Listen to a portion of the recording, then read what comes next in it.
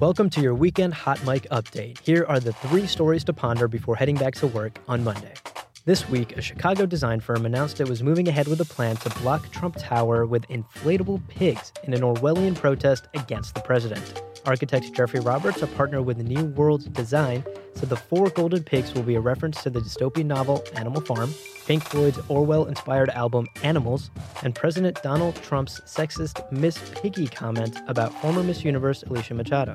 The project is in the process of being approved by Chicago officials, and Roberts hopes to deploy the single-day installation in August or September. The building has been the site of numerous anti-Trump protests in the city. Also this week, Florida Memorial University announced that it would posthumously award Trayvon Martin a pilot's degree during its commencement on May 13. Martin had dreamed of becoming a pilot but was killed in 2012 by self-appointed neighborhood watchman George Zimmerman, who was acquitted of murder in Martin's death. The historically black college will award the slain teenager with a Bachelor of Science in Aviation. Martin's mother, Sabrina Fulton, attended the university. University President Rosalind Clark Artis said that Fulton, quote, epitomizes strength and dignity as she uplifts other victims of violence while effecting change for a more equal and just society. And finally, the Republican health care bill passed through the House on Thursday and will move to the Senate.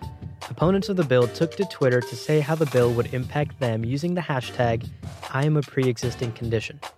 The shared pre-existing conditions included a wide range of factors that may lead to an eventual lack of coverage: asthma, depression, cerebral palsy, and many others. One particularly striking condition was sexual assault survivor, referencing the fact that under the new healthcare bill, victims of sexual assault could conceivably find themselves in a situation where they can't afford insurance because of medical issues that stem from their assault. That's the news for now. Check back on Monday for more updates.